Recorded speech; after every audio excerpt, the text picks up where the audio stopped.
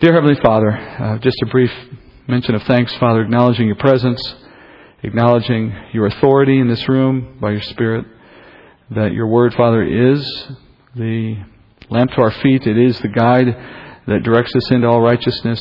It is the means by which you have brought us to know you. It will also be the means by which you mold our natures and our heart to your will. And I pray, Father, that you would be at work tonight, as you do every night we meet in your name, to remind us of who you are and who we are, and of what you've done for us, and of why it was so necessary, and how we are to take what we've learned to others so that they would also be counted among the family of God. We ask, Father, we would have that urgency as we leave the study tonight. Show us why it is so important. In Jesus' name I pray. Our story of Saul and David is going to start reading like a Coyote and Roadrunner cartoon script from this point forward, because Saul is fast becoming obsessed with finding ways to get rid of David. Whether by hook or crook or exploding bomb or catapult or whatever he can figure out, somehow he has to get David's tormenting presence out of the palace and out of his life. And what's so bad about David? Well, putting aside the supernatural causes of a tormenting evil spirit, the main reason is David's continuing rise to prominence. His widespread appeal. No matter what Saul does to David, David prospers. And to make matters worse, David is so annoyingly humble about it all. And I'm being facetious, of course. The nature of the problem is Saul, in his paranoia, his jealousy, his evil heart, can't withstand David's presence because of the perceived threat of David in his life. But we know the Lord is the one bringing about all of this, so he can use one of these men to school the other.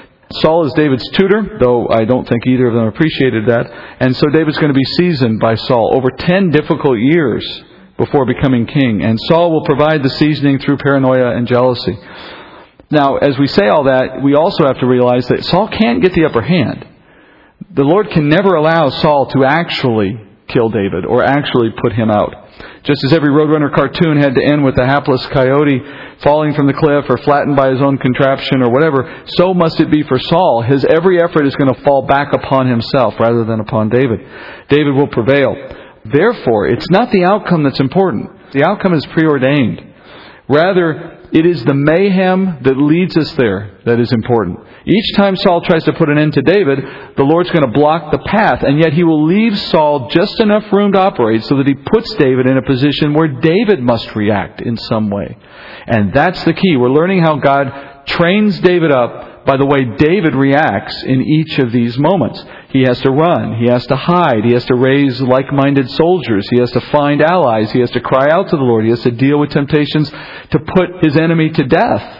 Through it all, he grows, he matures, he learns. Let's start in chapter 19 tonight, verse 1. Now, Saul told Jonathan his son and all his servants to put David to death.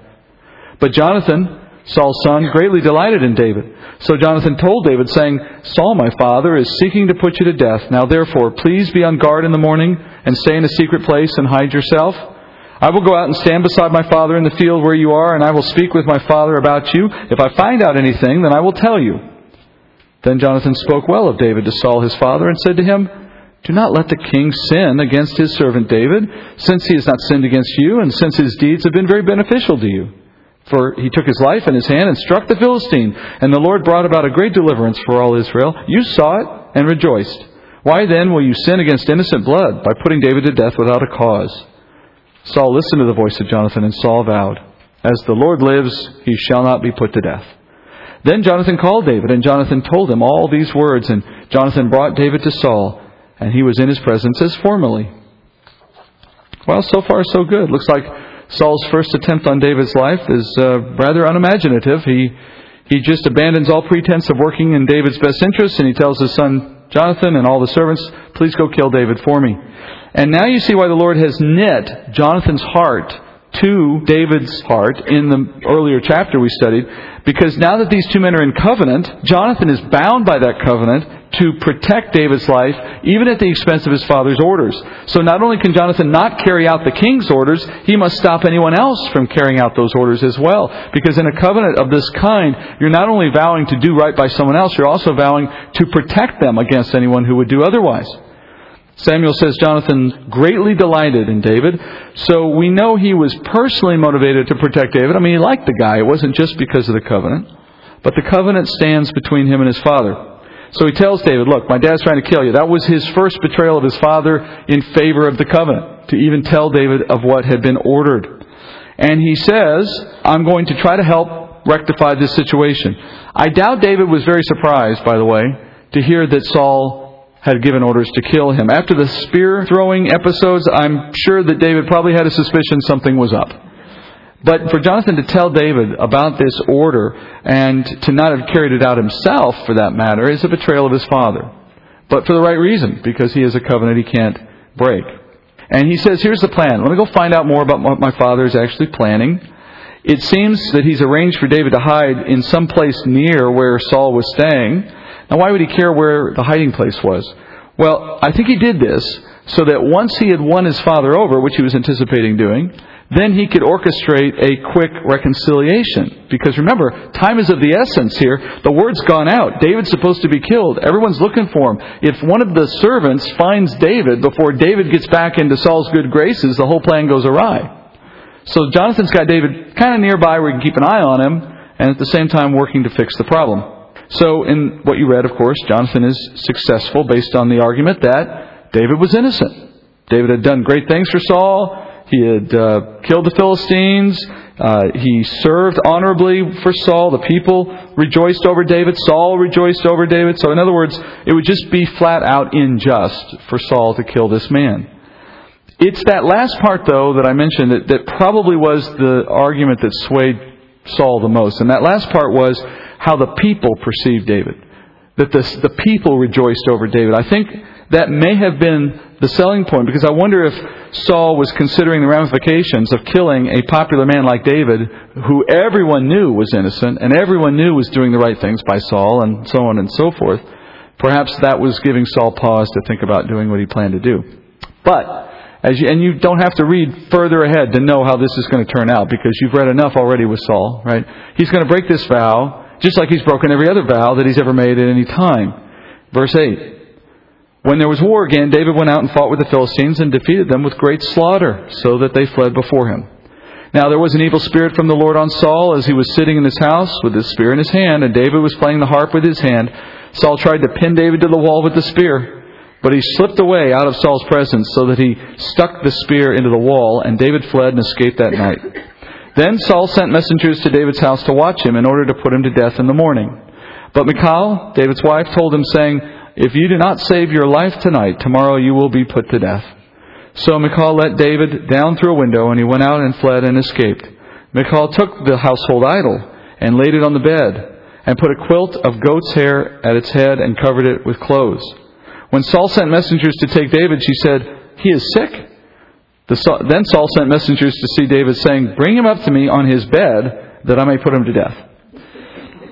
When the messengers entered, behold, the household idol was on the bed with the quilt of goat's hair at its head. So Saul said to Michal, why have you deceived me like this and let my enemy go, so that he has escaped? And Michal said to Saul, he said to me, let me go, why should I put you to death? If you're not keeping count, this is Saul's fourth attempt to put David to death. And once again, the Lord uses a member of Saul's household to save David.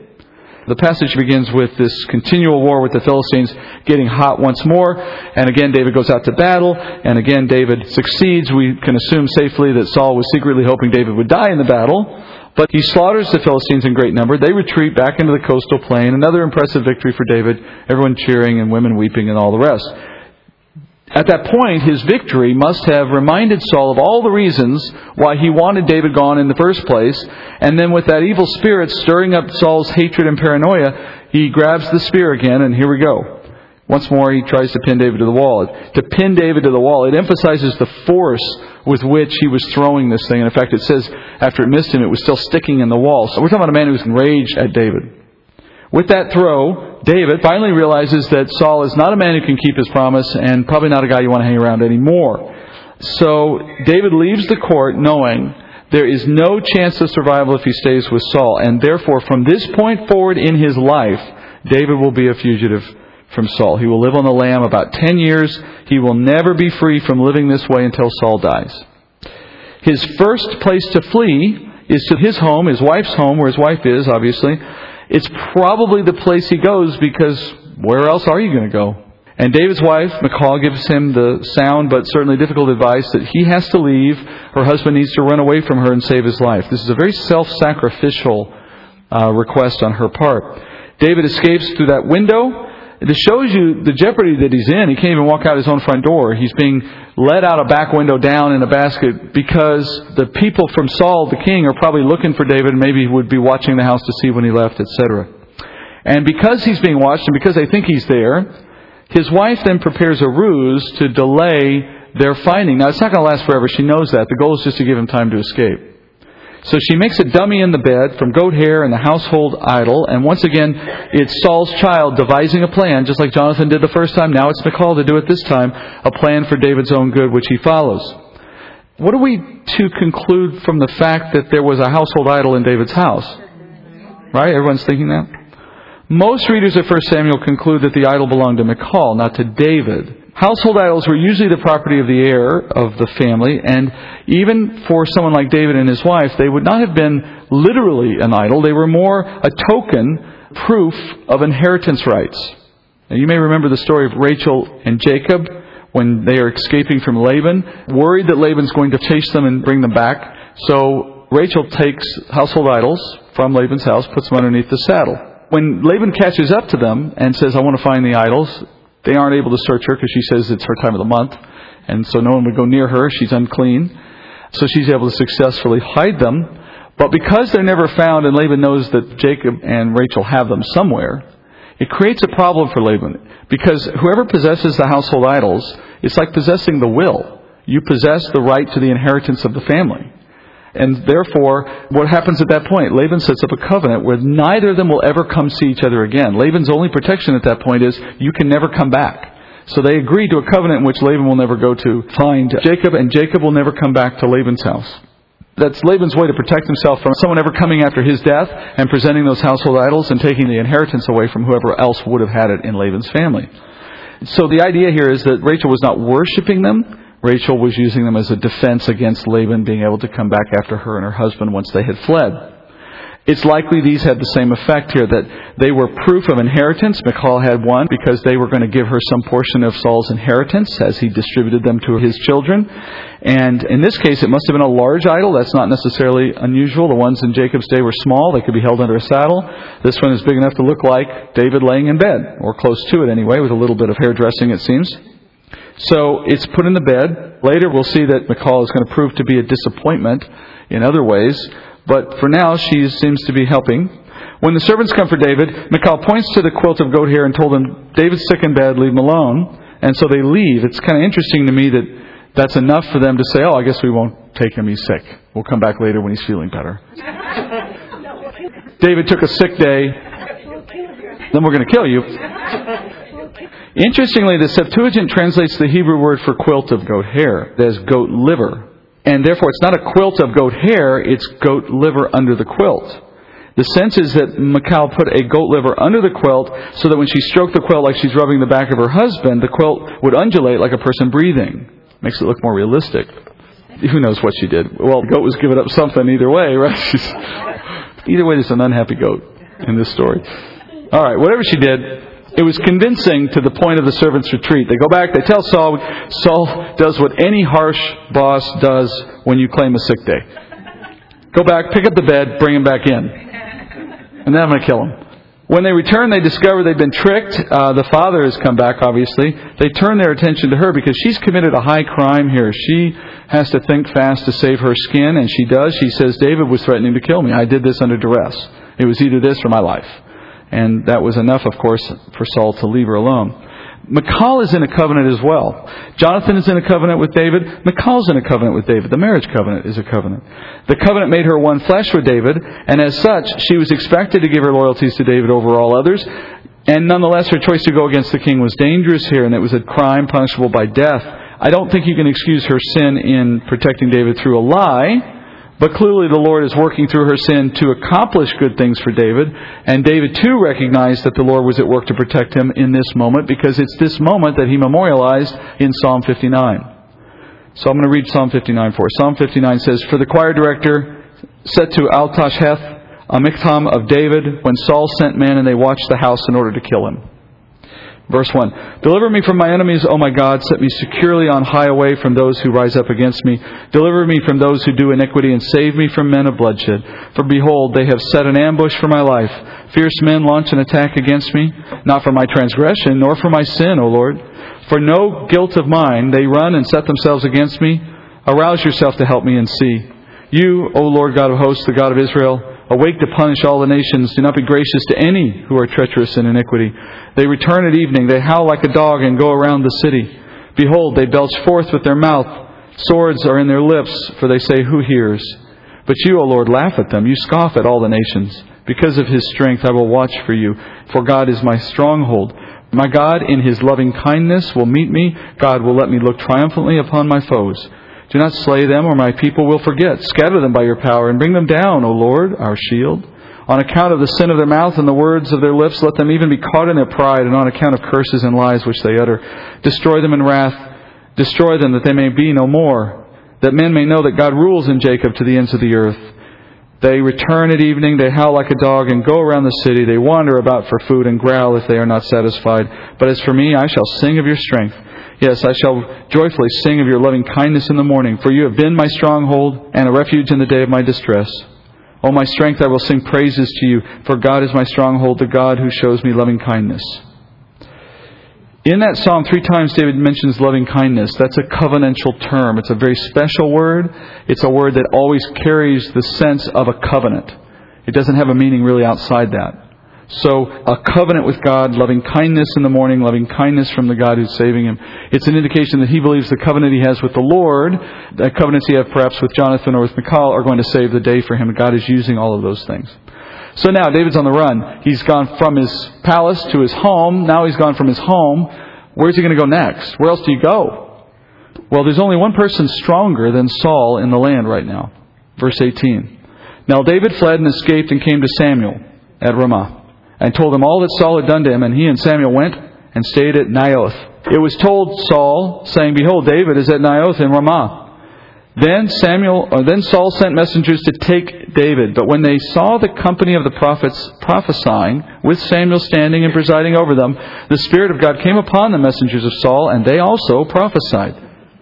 When it was told Saul, he sent other messengers. They also prophesied. So Saul sent messengers again the 3rd time, and they also prophesied. Then he himself went to Ramah, and came as far as the large well that is in Seku, and he asked and said, Where are Samuel and David? And someone said, Behold, they are at Naioth in Ramah. He proceeded there to Naioth in Ramah, and the Spirit of God came upon him also, so that he went along prophesying continually until he came to Naioth in Ramah. He also stripped off his clothes, and he too prophesied before Samuel, and lay down naked all that day and all that night. Therefore, they say, Is Saul also among the prophets? So Samuel reappears now in the story. It's been a while. Last time we saw him, he was anointing David. And then we had that episode where he refused to see Saul again after Saul decided to keep some of Agag's possessions instead of killing everyone like he was told to do, right? So Samuel's been back in Ramah doing his thing as a man leading a school of prophets. And he hasn't gone back to see Saul since. Now David comes, and David looks at Samuel as his best opportunity to avoid an attack from Saul. And Saul hears that David has gone there, of course, sends his servants, and we see the story, right? 3 different waves of servants, 3 different times they try to take him, 3 different times the Spirit of the Lord comes upon them, and they begin to do the Lord's bidding, not Saul's bidding, in each case, by prophesying. We don't know what they were saying, but when you hear this in the Old Testament, do not get a sense from what you see practiced in a modern form in corners of the church, mostly unbiblically. This is not some kind of lack of body control, ridiculousness. This is simply just someone acting normal, except that the words that come out of their mouth are directed by God as opposed to something they themselves might be saying instead. It's prophesying in the sense that they're speaking things that don't make sense except that God would have them speak.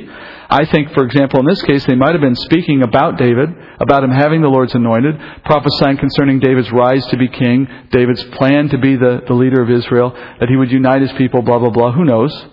But the point is, it would be things that the servants called to come kill David would definitely not say if it were totally up to them. And in that sense, they're prophesying, but probably under full control of their faculties. Then, just the fact that Saul sends servants 3 times tells us something, doesn't it? It demonstrates Saul isn't listening to the Lord. He's not interested in obeying the Lord. I mean, if he had, then he couldn't have helped but notice that the Lord is supernaturally rebuffing his orders at every turn, right? He would have saw that the first time, much less the third time. But that's not how Saul is thinking. So in an act of hubris and pride, he decides he will come to Naioth, that word just means the abode of the prophets, to Ramah to take David himself.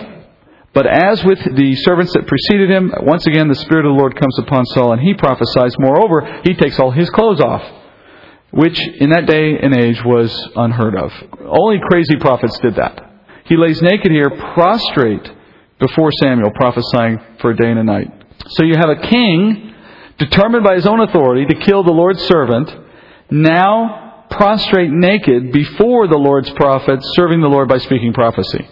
And his nakedness is a part of this. It's symbolically a picture of the Lord stripping him of his royal authority and his honor. And his posture indicates complete submission to the anointing of God in Samuel. And then it ends with that repeating of the phrase that we saw marking Saul's rise. People were saying, is he now become one of the prophets? You remember when that first came out? That was right back after they first identified Saul as the first king. And he started to prophesy in a place that was a school for prophets. And people thought, is he among the prophets now? In the beginning, it was marking the coming of the Spirit upon Saul and anointing him. Now it's being uttered as the Spirit returns to Saul temporarily to create this scene. It's as if, I think, to remind the reader that Saul began as a man under the influence of the Spirit, but it never seemed a natural fit. Remember, back when it first came, everyone was like, I see what he's doing, but he can't actually be one of the prophets, can he? It seemed incredulous to them that this man would have had that kind of anointing from God, that is, to be a prophet. Every time Saul has spoken the word of the Lord under the Spirit's influence, people have wondered aloud whether it was truly what was going on or not. In the first case, because they're surprised that an unknown like Saul would have had that opportunity. And now, in this case, everyone has full knowledge of his character, making it even more surprising that he would have the anointing of God's Spirit upon him. They knew that their king was trying to kill the very man who had saved them from the Philistines on multiple occasions. They must have known he was acting crazy and unpredictable. And so when they see him starting to do something that is clearly Spirit-driven, their only thought is, surely this can't be him becoming one of the prophets. It just makes no sense. It's a phrase of derision at this point, not a compliment. After this episode, David is able to leave Ramah safely, but of course this is just one episode in the ongoing saga. David is searching for a way to put an end to the chase, so he returns to Jonathan for answers. So chapter 20 now, verse 1. Then David fled from Naioth in Ramah and came and said to Jonathan, what have I done? What is my iniquity? And what is my sin before your father that he is seeking my life?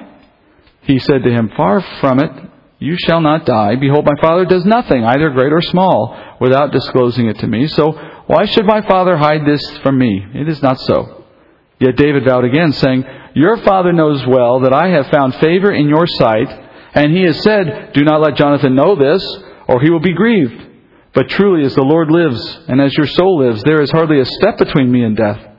Then Jonathan said to David, whatever you say, I will do it for you. So David said to Jonathan, behold, tomorrow is the new moon, and I ought to sit down and to eat with the king. But let me go, that I may hide myself in the field until the third morning. If your father misses me at all, then say, David earnestly asked leave of me to run to Bethlehem, his city, because it is the yearly sacrifice there for the whole family. If he says it is good, your servant will be safe. But if he is very angry, know that he has decided on evil.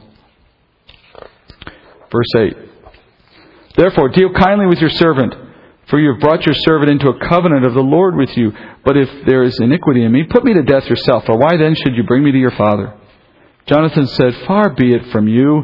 For if I should indeed learn that evil has been decided by my father to come upon you, then would I not tell you about it?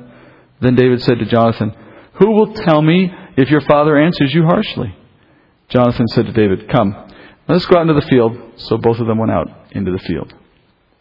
So David is confronting Jonathan. And remember I said a little while ago that the whole purpose in these trials for David is so that he has a chance to react.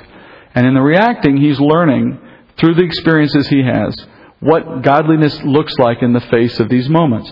And though he's not doing anything objectively wrong here, it's also not ideal. He's showing a lot of fear and concern. He's second-guessing his covenant partner in Jonathan. He's not showing what we might consider to be strong faith in the sense of trusting God to deal with him. Remember, the psalm I just read, which David wrote he wrote many years later while he was in the desert. Looking back on that moment, he wrote with a different mindset than the one you see he's exhibiting here in the text of the moment. Wouldn't you agree? The psalm sounds a lot more assured that he's going to be fine and a lot less worried about the outcome than he's sounding to Jonathan right now. That's intentional. You're getting to see what the value of the trial is in his life. So he confronts Jonathan. He asks what would have been an obvious question for someone in his situation. What did I do to Saul? And of course, the question that he's asking could never have an acceptable answer. Right? David didn't do anything. Saul is acting irrationally in this situation. The Lord is working, though, through all of that to accomplish something in David's life. And I think every Christian needs to remember David's question from this scene and try to bring it back to mind when things are going horribly and unfairly wrong for you under some set of circumstances. David asked, what did I do wrong, knowing he was innocent, at least with regard to Saul? And he assumes, I would imagine by nature of the question, he's assuming, if I'm innocent, then nothing bad should happen to me. And yet, here he is. Something bad is happening to him nonetheless. And that's what we need to remember too. We need to remember that just because we're innocent in regard to some specific situation, that doesn't mean the Lord is being unjust if He allows us to suffer in some way in the midst of our innocence. That suffering is still just if it serves His good purpose in our life, and it will. Suffering is probably the most powerful way that the Lord has, the most powerful tool He has to grow us spiritually. David doesn't understand, it seems, yet that that's what the Lord is doing here. So what he's doing is the same thing we would do. He's looking for ways to escape his predicament. But we have to learn from his experience, knowing that in most bad circumstances, the good that's planned has to come from our wrestling with that circumstance and not conceding to it, not laying down and being a victim to it necessarily, but neither running from it prematurely. And I think we all can get a sense in our hearts in the midst of something like that, what the right path is, what escaping prematurely looks like, and what dealing with it looks like. And look, if a man like David, who is obviously held high in esteem in Scripture, had to go through a process that we're seeing play out here, why would any of us think we're beyond it? It's got to be a natural part of anybody's experience. So Jonathan is the friend David desperately needed here, and that's another thing I tend to remember in my set of circumstances, is God doesn't leave us alone. He gives us friends. He gives us partners, somebody who's going to be there when we need them, and that's how God will work. David had Jonathan, and Jonathan reassures David that Saul will not be successful in taking David's life. In fact, Jonathan tells him, I know everything my dad's going to do before he's going to do it, which is to say, I can always be a step ahead of him and make sure that you're safe. But David isn't so optimistic. He says, but won't Saul anticipate that you're helping me and therefore withhold details from you? You know, he's just playing out the logic. And that's David going back to the pessimistic woe is me perspective in this moment. This is not the David that walked out onto the field against Goliath, is it? Just for a moment, I think you see why the Lord wants to strengthen David through this trial. So if David was a bit too pessimistic, then you might say Jonathan is being a little overly optimistic. He tells David, look, whatever you tell me to do, I'll do, and we'll be fine. And David says, well, there is this new moon festival planned. It's coming up soon. And that would be the right occasion for us to try to really understand his heart. New moons in Israel begin the month. They have a lunar calendar, and their calendar begins with a new moon every month. And that day was marked for a sacrificial meal, a sacrifice with a feast that followed. And it appears that the king, Saul, held a special feast meal in the palace for his staff, his high-ranking staff, whoever they were, including David, and that you were all expected to be at the king's table for that feast once a month, like staff meeting or something. You couldn't miss it. Obviously, if Saul is actively trying to kill David, he's going to be very angry if David's not there, because he would have been anticipating a chance to kill David, and he expected David to show up. So David tells Jonathan, make an excuse for me. And the excuse he makes is that I'm going back to Bethlehem, that's his hometown, and that he says, my family has an annual family feast coinciding with this event. That's like saying I have a family reunion that I can't miss. And it happens to be this particular day. Now, David was lying. And in the early days of running from Saul, this is the kind of thing that David is prone to do. But as time goes on, as he spends more time on the lamb, he will rest more and more in the Lord for protection, as the Psalms indicate. And he'll be less inclined to do this kind of stuff, which is itself a proof that his trials were a source of purification, just as Scripture promises. Saul's response to the news is the key then. If he responds angrily, then the game's up. We know he was planning to kill David. If he responds ambivalently, well then it doesn't seem like he has that much concern for David after all.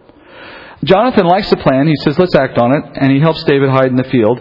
And then he's going to go to the dinner. And while David is hiding in the field, instead of going to Bethlehem or anywhere else for that matter, the rest of it takes place. And you might ask, well, why is he hiding in the field? Why doesn't he hide somewhere else? Well, it's probably the case that he has nowhere else to hide. Where else could he be that he's safe if the king's trying to kill you, right? So, verse 12. Then Jonathan said to David, "The Lord, the God of Israel, be witness. When I have sounded out about my father, about this time tomorrow or the third day, behold, if there is good feeling toward David, shall I not then send to you and make it known to you?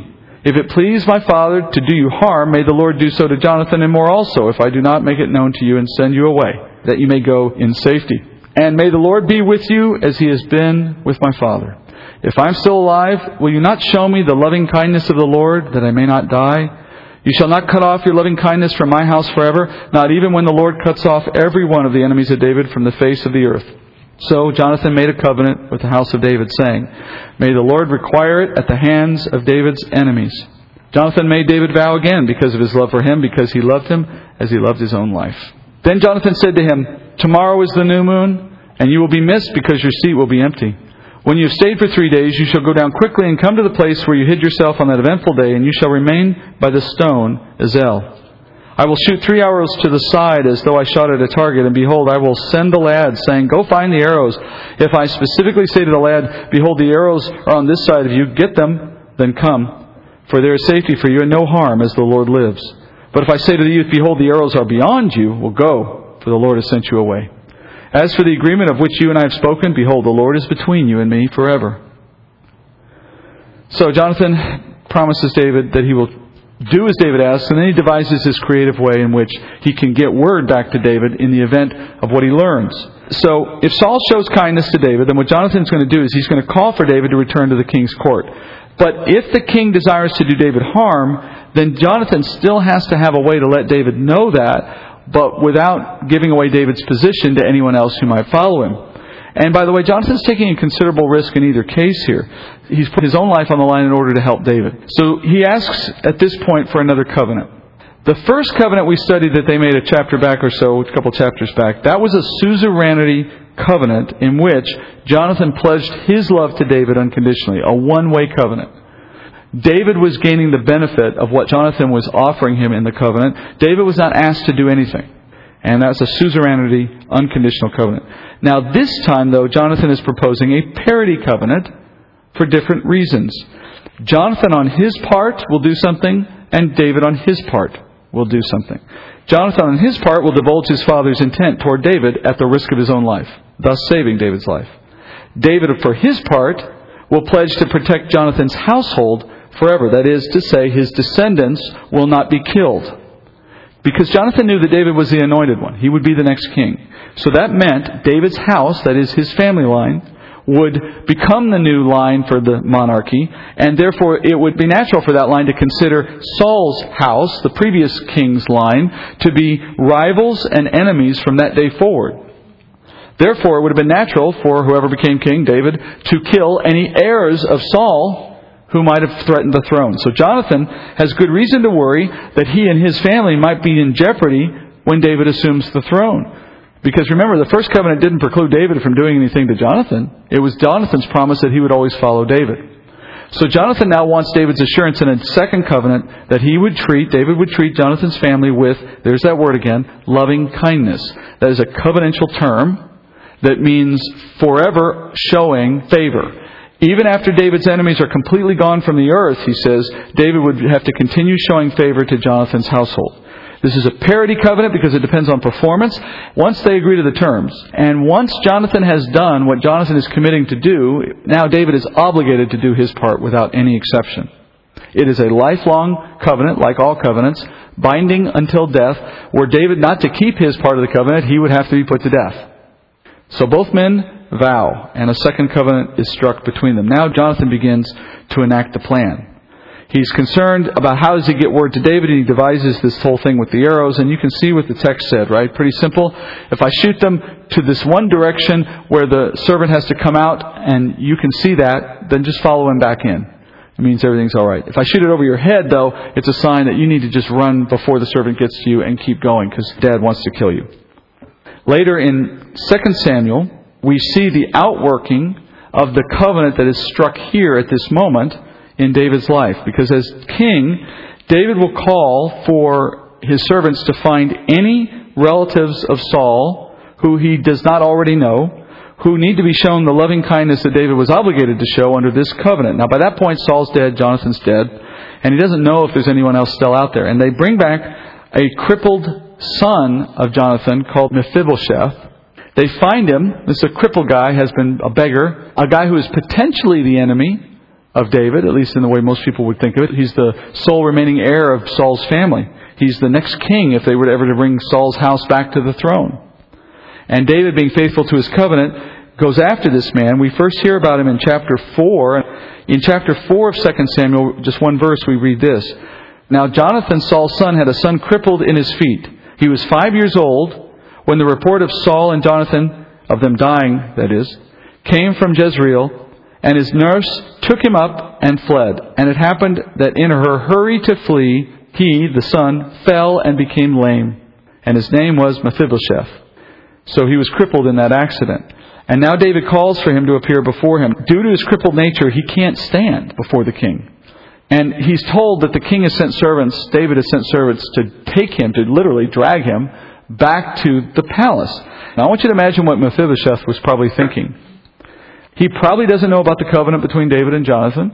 No one else would have known about it because there was no one else at the moment. All he knows is he's the last living male heir to the house of Saul, and his grandfather's rival has called for him to appear in the palace. So what do you assume? You're assuming the worst, right? He must have assumed he's going to be killed any minute. But what David does is this, in 2 Samuel 9:7. David said to him, "Do not fear, for I will surely show kindness to you for the sake of your father Jonathan, and will restore to you all the land of your grandfather Saul, and you shall eat at my table regularly." Again, he prostrated himself and said, this is Mephibosheth, he said, "What is your servant that you should regard a dead dog like me?" Then the king called Saul's servant Ziba and said to him, "All that belonged to Saul and to all his house I have given to your master's grandson. You and your sons and your servants shall cultivate the land for him, and you shall bring in the produce so that your master's grandson may have food. Nevertheless, Mephibosheth, your master's grandson, shall eat at my table regularly." Now Ziba had 15 sons and 20 servants. Then Ziba said to the king, "According to all that my lord the king commands his servant, so your servant will do." So Mephibosheth ate at David's table as one of the king's sons. It's a beautiful story, isn't it? David recognizes that Mephibosheth must have been very afraid. David understands why he's afraid. Remember, David himself was saying similar things to Saul in a way when Saul was first approaching him. But David's quick to say, "Don't worry, I've called you here to show you loving kindness," essentially, the covenantal term. And why? Because Mephibosheth deserved it? No, because of something that happened totally outside of Mephibosheth. And Mephibosheth knows he is receiving something that he shouldn't receive. That's why he asked that rhetorical question, "Why would you be giving all this to me?" And David's answer is, because of a loving kindness that was previously shown to me from your father. In Exodus 34:6, you hear that this loving kindness is a part of God's own nature. The Lord passed in front of Moses and proclaimed, the Lord God, compassionate and gracious, slow to anger, and abounding in loving kindness and truth." That's that covenantal term again. That's a word that we have another word for. Grace, unmerited favor. Right? It's a kind of kindness that is given to someone not on the basis of merit, but on the basis of the grace of the one who's willing to offer it. So David was willing to restore Mephibosheth to the king's table, but on the basis of another's act of faithfulness, not on the basis of Mephibosheth's worthiness, but on the basis of that earlier agreement. And just quickly, look at what Mephibosheth received. He inherited property that had been his grandfather's. He had the benefit of servants to feed him and to care for his land. He dined at the king's table. So he goes from being a dead dog, a worthless person in the eyes of all Israel, to becoming a son of the king by adoption, basically, eating at the king's table continually. Now, you already know David is a type of Christ. Can you make the rest of the pattern for yourself out of the story of Mephibosheth? You have a king showing grace, unmerited favor to an unworthy man, someone who should have been considered an enemy of the king by nature, yet on the basis of a covenant of faithfulness made earlier between two other people, in other words, through an ancestor of this man, the king can now bestow grace upon this man, and he will enjoy the riches of the king's pleasure, dining at the table, etc., etc. That's exactly how you should see yourself in relationship to Christ the King. That's what happened. We were like the poor Mephibosheth, dead as dogs, unable to stand in the king's presence by our own power. But by the grace of God, by the grace of the king, we've been made to stand, Paul says. And what exactly did we do to deserve it? Nothing. Unmerited favor. It was on the basis of an earlier covenant. Mephibosheth was a descendant of Jonathan, a man in covenant with the king. And likewise, God made us members of Abraham's family, through whom He originally presented the covenant that leads to the new covenant in Christ. And so we receive those blessings. Dear Father, thank you, Lord, for a chance to remember the grace that You've extended to us through the work of Christ. I love pictures like this, Father, because they help us remember all the details of what it took to put us in the place that we find ourselves in now, Father. That even the fact that You would take a man like Mephibosheth and put him in a state of in which he's lame, which he can't stand, and let him live his life that way, Father, because it was more important to You that we have this picture for all ages of how You take the crippled heart of an unbeliever and give us the strength to stand in Christ's righteousness, Father. It just reminds us, Father, that our lives are putty in Your hands and You use them as You desire, so that You can tell a story that is about You and about Your grace. And we all receive the joy of it in time, as Mephibosheth did at the table of David. Thank You, Lord, for that reminder. Thank You for this opportunity to study, and bring us back next week, perhaps with others as well, Father. And let us continue to learn from Your feet. We pray this in Jesus' name. Amen.